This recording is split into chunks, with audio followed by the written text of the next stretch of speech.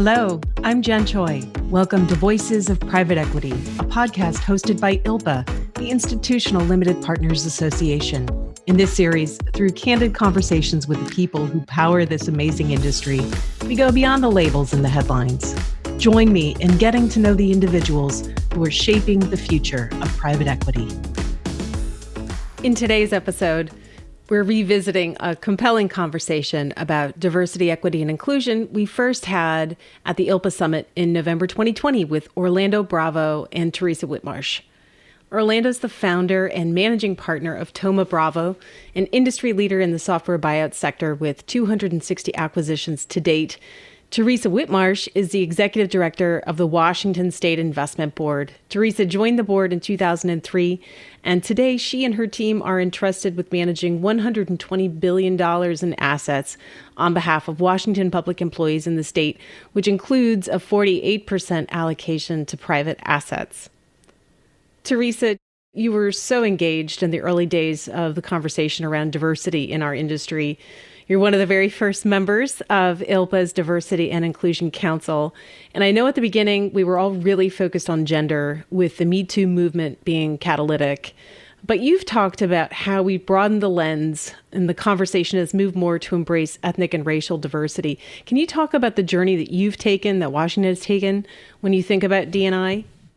I think, it started out, my original interest in gender equity was really, obviously it's something I've focused on my entire career, but the fact that we are a large allocator to private equity and private assets, I saw a number of presentations by GPs over my 17 years that I've been at the State Investment Board, and there was rarely a woman in the room, other than maybe the investor relations person, and I don't want to minimize that because those are critical roles, but rarely did you see anyone on the deal team or even in any kind of senior partner position that was female. So observing that for years, and then I had an opportunity to attend the World Economic Forum, the annual meeting in Davos, and was just shocked at how few women were present. I think they said there's about 16% of the attendees are women. And within the private equity industry, which were a lot of the meetings I participated in, I was often the only woman in the room, other than the World Economic Forum staff. So I ended up speaking out fairly vocally at a couple different meetings that first year in Davos. And I couldn't help myself. It wasn't like I came in with a mission to speak out on gender equity, but there were just opportunities that presented, and I spoke out. And I was amazed at the positive response I got from the GPs, who all basically said, this is a conundrum for us. We want to do better. We need to do better, but we have a very difficult time recruiting. A lot of women aren't interested in our industry. Some of the work hours, the travel, sometimes are not compatible. When they do hire women, they're not able to retain them. And I didn't look at those as excuses. I looked at those as true challenges, structural challenges for our GPs. And so I started a conversation with the World Economic Forum saying, let's pull together some of the leading GPs and LPs, and let's just kind of peel the onion. Let's figure out what are the actual structural challenges and see if we can't come up with practical solutions. And so we did that. We held a couple of workshops. And then, of course, ILPA, we pulled in fairly early in those discussions. The GPs essentially said to me, if you ask for this, we will do it. So we all know LP pressure on GPs is it works. So, that was sort of the initial reason for pulling ILPA into the discussion. It was actually ILPA, though, I have to hand it to you and your colleagues, that said, well, if we're going to participate in this kind of initiative, let's broaden it to ethnic diversity, LGBTQ, et cetera. And so I thought that was great. The reason I chose private equity and gender equity was simply because I felt like I had a platform and I had experience in that and I was able to speak out on it. But my board also really helped me understand that since we do have a platform and we've been successful with gender equity, that we really did have an obligation as leaders to expand that. So that's a little bit of both my personal journey and the WSIB's journey. I want to bring Orlando in. Theresa said that the GPs told her if LPs ask for it, that's what will make the difference, right? The conventional wisdom we've always had is that it's the LP push that brings about behavior change. But I'm curious, Orlando, do you think that's true? Do you think that it should be the LPs pushing for progress and diversity and inclusion? What's the role of the GPs here? My answer to that is absolutely yes. I find that most general partners like ourselves really listen to our LPs. You have to keep your eyes open, your ears open, and your heart open for new challenges and really how you can add more value to your partners other than just net investment returns. So I feel the limited partner really insisting on a set of standards causes a change of behavior. Now, having said that, and we did that in our organization, what is the role of the GP? Well, there are two ways you can look at this. One is from the perspective of performance. If you have a culture that focuses on performance, then you have to peel that back and say, well, why have we been performing? And it's due to the way our people think, the way our people behave, and are those ways consistent with having a monolithic organization, a lack of diversity, so to speak? And it's not. So you want to further your culture for performance reasons, and this is part of what it takes. Now, on the other side of it, the social responsibility angle, one of the things we did to get buy-in was we got everybody in a room and we asked all of our colleagues, we all know what's going on in the world. I have a question. Do you want to be in an organization that says, yeah, that's a problem, but it's not for us to solve? Let somebody else deal with that. Or do you want to be in an organization that leads and is part of doing something about it? And of course, everybody would raise their hand, and it's the latter. So the GPs have a social responsibility as well as entrepreneurs, as innovators, as the people that are given all these opportunities to them, these blank checks over a long period of time to create and make things better. That is a key aspect of it. Just to follow up on that, Orlando, you paint a really compelling business case, performance case for why caring about diversity matters and sort of the moral case for doing it. And in the kind of culture and employee engagement you're trying to cultivate, do you observe within your team that it's those up and coming professionals in the organization who are really pushing the point, saying, let's step up, let's do the right thing? I absolutely do. I think we learn from our LPs and we learn from other GPs about what processes were working, what wasn't. And one of the key things we did was get buy-in up front. And the question on performance was describe our culture. And now people know how to do that at Thoma Bravo. We are huge into culture. And once again, asking them, well, is that culture consistent with this or not? Open-minded, creative, young, entrepreneurial, different? And it wasn't. So that buy-in really was the young people that now are much more developed individuals than the older generation, and it keeps improving and improving. When I started working at Morgan Stanley in 1992, there were none of these conversations going on. Now young people really want to work in these really special environments, and they want their jobs to make a difference just beyond capitalist performance. I had a young colleague come up to me last week and said, let's start recruiting in college. We have gone as early as we possibly can with the investment banks, and some of our peers are upset that we've gone that early. Basically, when they get a job, we kind of go there to improve our pool of diversity and candidates. We have nowhere to go but now go to college, and we'll probably do that. And that's an idea that came from one of our youngest members. Something that the three of us have discussed is the intersection between emerging managers and diverse managers. There's some overlap, but it's not perfect. I mean, Theresa, I guess I'd wonder, what's your take on formally structured emerging manager programs relative to the goal of having more diversity in an LP's overall portfolio? Well, I do think it's important to recognize that a diverse manager may not necessarily be an emerging manager. And I think Thoma Bravo is a perfect example of that, as are other very large, successful firms led by diverse CPs. And emerging managers often are not diverse. So I know there's emerging manager programs that focus on diversity. We've chosen not to create an allocation to that. Part of it is early days, the results were poor. since we're very focused on returns, there was an opportunity there. But it's also hard for a large allocator like us. We have to put $6-7 billion a year to work in private equity. So we have to make commitments at scale, which means we have to typically back the larger, kind of what I call institutional quality firms. And that's something we talked a lot about in the early work at the World Economic Forum in terms of gender equity is, there's a lot of women-owned firms that are out trying to raise capital, and they're trying to raise 200-300 million for their first fund. And for us, our average bite size is about 200 million. There's just a complete mismatch between how we allocate capital and what their needs are. And when I first started really speaking out on gender equity, kind of the floodgates opened, and I had a lot of women managers coming to me saying, "Can't you back us?" And I said, "No, I can't." We're a large institutional investor that has to put a lot of money to work. There are all kinds of other smaller investors that a $10 million commitment is meaningful. And if there's a 10x on it, it makes a huge difference in their portfolio. For us, that kind of small commitment makes no difference in our portfolio, even if it's a 10x. So I think part of it is for entrepreneurs, firms that are just getting started, whether they be female-led or led by a person of color, or I think they just have to be realistic and understand the source of capital is probably not going to be the large institutional investor unless they have an emerging market program and an allocation.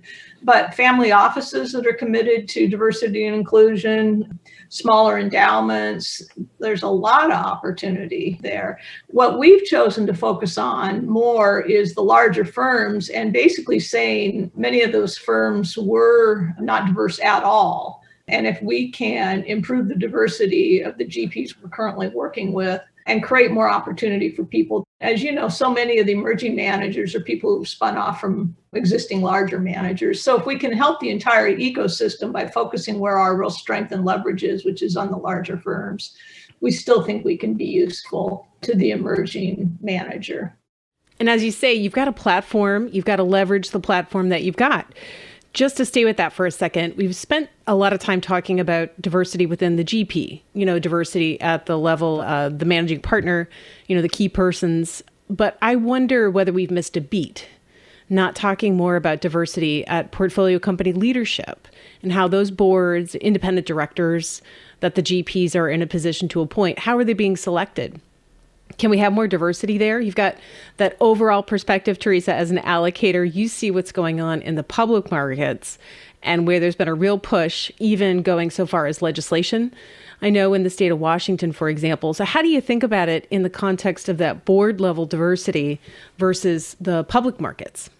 Well, this has been a big push for us for a long time. And, I kind of think of advocacy and action in two different buckets. I kind of think of advocacy as getting our thoughts and our values out there and supporting the organizations that are working on those things like the 30% Coalition and others. But then I think of action. And this is an area where I actually do think we've been able to, particularly in the public markets, do things, voting in our proxies. We actually, in our proxy policy, our board, they review our policy every couple of years, decided to strengthen our language around boards of directors and gender and racial diversity on boards.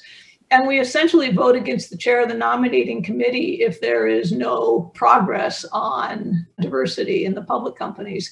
In the private company world, I've had a lot of conversation with GPs, and Orlando, I'd love to hear your thoughts on this too, that actually think because there's so much more staff turnover in a portfolio company level than say in a partnership, it's a little bit lower bar. It's easier to get diversity at the portfolio company level, maybe than it is even within the GP firm itself. And again, I don't consider that bad. I said, but wherever we can promote it, let's do it. Again, getting back to the leverage power, a portfolio company that builds a culture that Orlando has described of inclusion, of curiosity, of entrepreneurship, that gets baked in the really early days of a firm. And a GP can have huge influence on whether it's a startup or a growth equity play, or whether it's taking a large company private and reconfiguring the management team to be successful. there's all kinds of opportunity to create a culture that when that small company grows into a big company, they have a really healthy, diverse culture baked in right from the beginning. So I think it's maybe even more important to encourage GPs to recognize the leverage they have in building great companies of tomorrow with diverse workforces, even more so than what happens at the partnership level. Orlando, I'm sure you want to jump in on that, particularly given the nature of the companies that you're working with. How is that conversation playing out with the boards of your portfolio companies? Theresa, you said it extremely well in terms of the portfolio companies. We have huge influence over them. See, on the public companies, their proxies, their shareholders, their directors. Here, private equity, we own the whole company.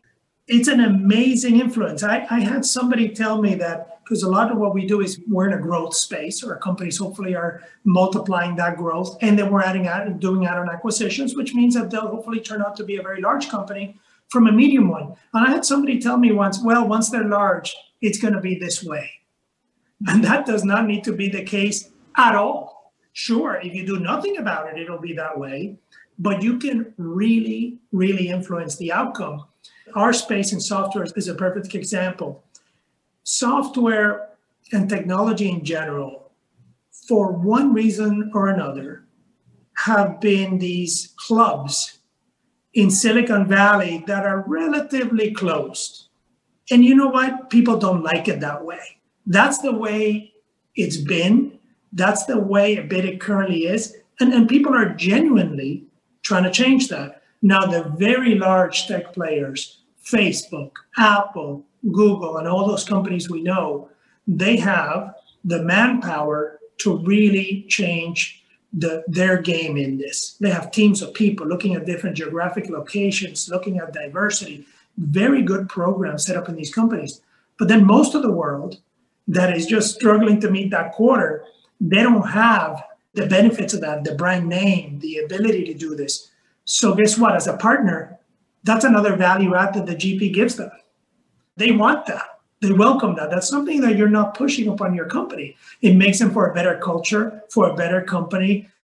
We're doing this program, great program with SEO, where our portfolio companies can then recruit this great pool of talent that comes in vetted with interest, with resumes.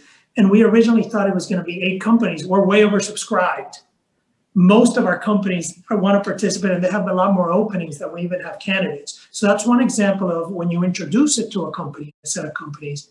That's another, just like your metrics are value added, these initiatives really add a lot to them. You know, and I also heard one of the GPs that presented to us recently was describing their work on portfolio company boards and creating their own database of underrepresented candidates, and had developed a database of like 1,200 to 1,400 good candidates, and it's still early days, but have placed like 24, 25 in a fairly short period of time, simply by creating that database, making it available to the portfolio companies, and then giving them an opportunity to go out and find really highly qualified candidates. And I've heard of similar efforts in terms of both the C-suite as well, trying to make sure the C-suite has access to good candidates in underrepresented groups. My hope, Theresa, is the work that GP has done to compile those candidates is the sort of thing that is shared more broadly, right? Because we do hear a lot of talk, even thinking about C-suite and board level appointments, that it's hard to find that talent. So the more that we can kind of aggregate this information, I think the better off the whole industry will be.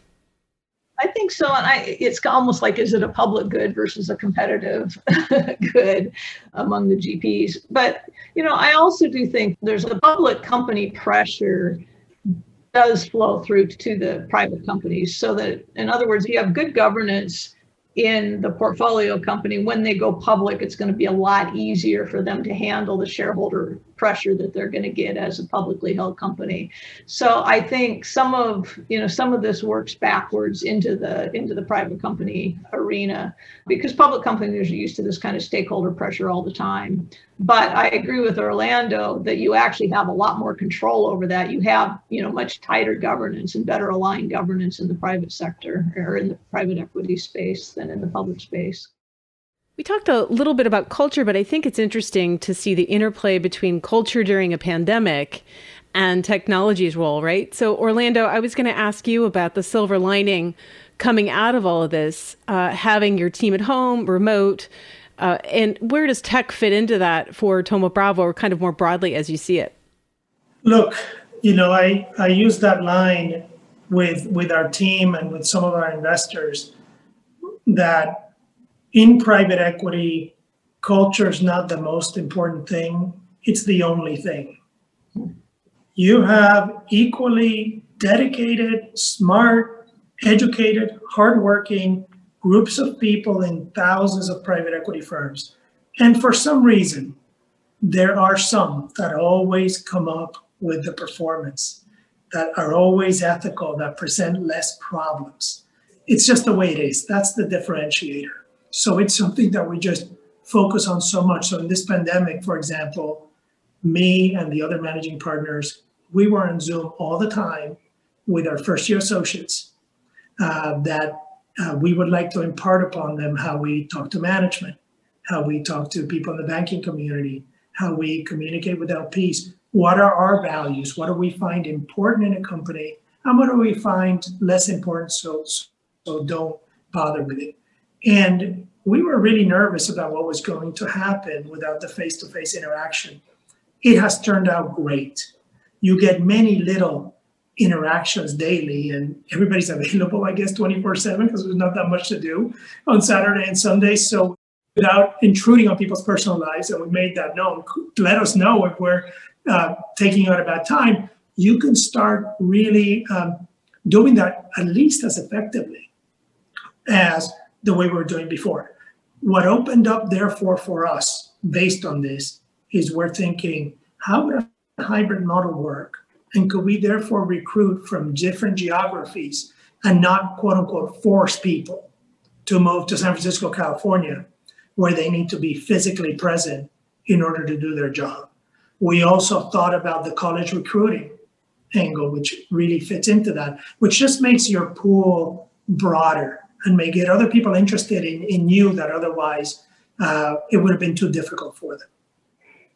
If I could just add on a little bit to that, we formed our first diversity, equity, and inclusion committee a little over a year ago.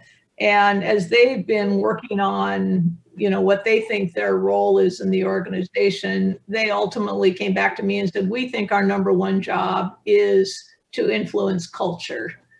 That culture is so critical, particularly to attracting people of color. Just having an open, accepting culture where diverse views and backgrounds are embraced, celebrated, acknowledged, that could be the number one contribution they could make to our organization. The other comment I want to make on what you've said is in terms of location, that's also something we thought about. I remember, I worked in tech. I worked for a tech company for about 7 years before I came to the state investment board. So I was really comfortable with remote working. A lot of people work remotely, including me. I managed a team in Baltimore and Ann Arbor, Michigan from, my ranch in Olympia, Washington. So, but when I came to the WSIB, that was a completely foreign concept. Everyone was in one building in Olympia, and we struggled with recruitment because, it's a smaller community and not everybody wants to live in Olympia. And so once we opened an office in Seattle, that helped our diversity and inclusion statistics a lot because, we just had a broader group of candidates to draw from and who wanted to live in an urban center. So I think technology is giving the opportunity for that, and it's going to make it even easier to build diverse workforces across the globe. Such an excellent point that you can pull talent from just about anywhere now, because the proof of concept, we've got it, that teams can absolutely work well like this. I want to go back to technology for a second. Orlando, I would be remiss if I didn't give you the opportunity to share some of what you're seeing more broadly in the software space and the outlook for that sector. It's been such a bright spot in so many LPs' portfolios during the pandemic. A lot of LPs have come to appreciate that they might have a little bit less exposure to tech than they would have liked going into the pandemic. What are some of the big trends that you see being accelerated, aside from the obvious now that we're all working remotely, but some of the big trends that you're keeping an eye on that you think will have persistence beyond the pandemic? Yeah, the pandemic proved once again for the third time that recurring revenue in the right software companies is the business. It's running your critical business processes. And if that company is going to stay in business, they're going to pay you that subscription service for it. And there were a lot of hedge fund blogs that coming into the pandemic said it's going to be different this time. And that did not make sense to us, just like it didn't during the financial crisis, just like it didn't in the dot-com bubble burst. And once again, it proved to be so critical for companies that they kept that. That created an environment where valuations went up again. Due to that stability and resiliency. If you can think about not being impacted during a pandemic, that means you're a really resilient, good business, right? The second thing that the sector proved, and Theresa, you mentioned it from working at a tech company, is these companies can function working remotely. They can sell their products, they can service their customers, they can produce new product. So all those people that are stationed, especially in sales, in every geography and territory, they could just do it using technology instead of having the face-to-face communication. But the most important thing is the sector proved that it had so many solutions to the problems of today. That positively surprised us, including some of our portfolio companies, like cybersecurity in hospitals. That meant that doctors or nurses would only log in once to a given hospital and could perform their jobs.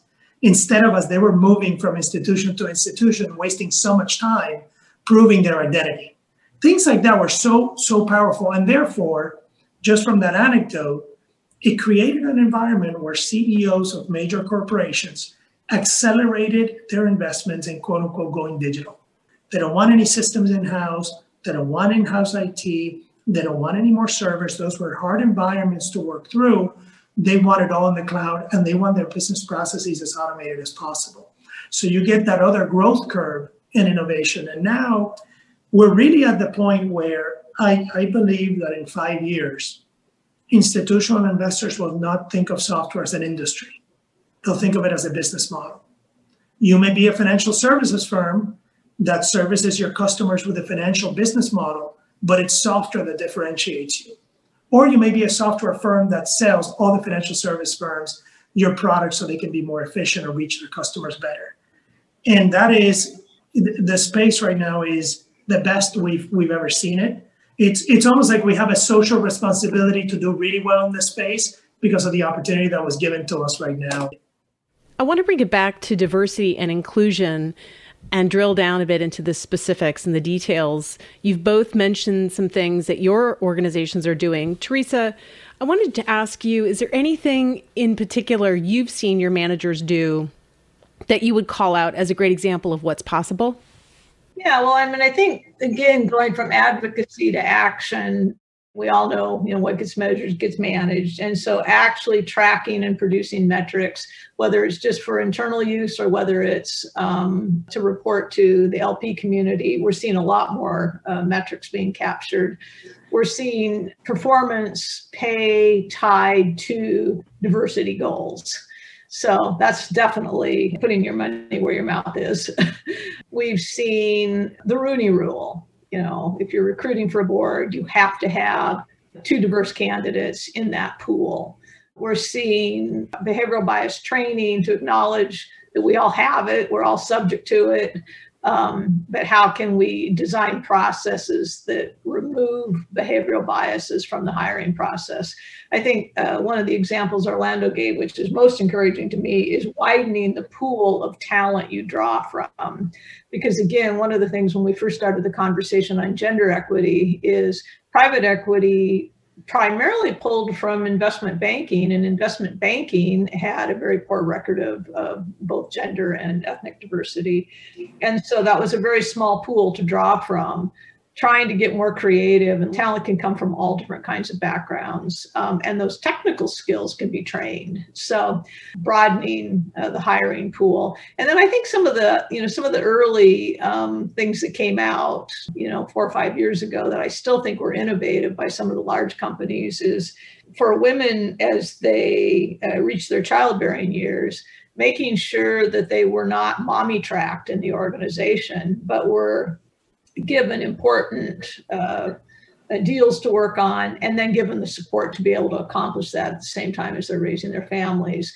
Extended maternity leave, making sure that paternity leave was paid attention to. So I think there's just been, there's been a lot of really creative solutions that frankly are making a difference and are really encouraging to me.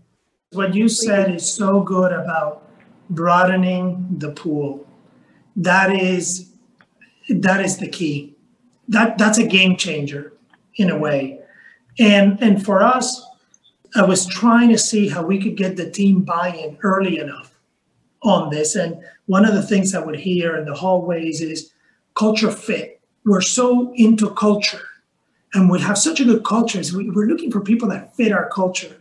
And this young, really talented person in our team said, hey, when you think about this, discuss it to the team that they should not think about culture fit. They should think about culture add, because culture is always evolving and people have their imprints on a culture. Your values and principles may be the same, but that evolves over time.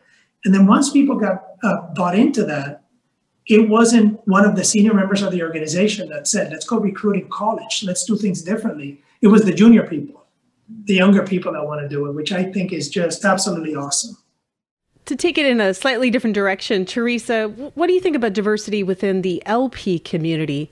What are LPs doing themselves to become more diverse? Well, one of the first things I said to my board when I first started stepping out on the gender equity issue is we've got to get our own house in order. And I was strongly encouraged by the board then several years later to work on racial and ethnic diversity. And that was, part of the reason for launching the DE&I committee and community, coming up with the policy, looking at our HR actions in that area. We've done really well in terms of bringing people in, people of color in, and underrepresented groups in. We're not doing as well at promoting. And so that's something that I'm pretty committed to try and develop advancement opportunities so that our executive staff looks more like the rest of our organization. It's strongly female. We've accomplished that. But we don't have a person of color on my executive team, and that's something that bothers me a lot. So I think that the LP community, if we're going to ask the GPs to do this, we got to do this. We have to take the same steps and work through the same set of issues. How do you keep, promote, and encourage those diverse candidates and create that environment in which diverse candidates can really be successful? I guess this also keys off of what Theresa was just saying. Yeah, you have to have both role models and a clear system of mentorship. We have, on purpose, kept the team as small and manageable as possible, because our thought is that way, this team can focus on what really matters, not a lot of other tasks that could be important but are not really the priority. So that structure, combined with a team structure where everyone has direct line of sight from origination to deal to the performance of that deal by sub-industry groups. So we have many teams. We actually did this by design before it was popular. Now it's very popular in the tech community to work in very small project teams. But because we're set up that way, it really helps us absorb new people and have them not get lost in the system. You know who exactly the mentor is, who's responsible for the performance of that person. And when they need more help, we really focus as well on giving them a soft landing. We give them a lot of responsibility and authority, but give them a soft landing into it as well. And if there are any issues, it completely gets brought up and we handle them. And that system for us has produced no turnover. So we're very watchful right now as we are improving our diversity, our inclusion, our other metrics to make sure we keep it that way, regardless of the background of the person.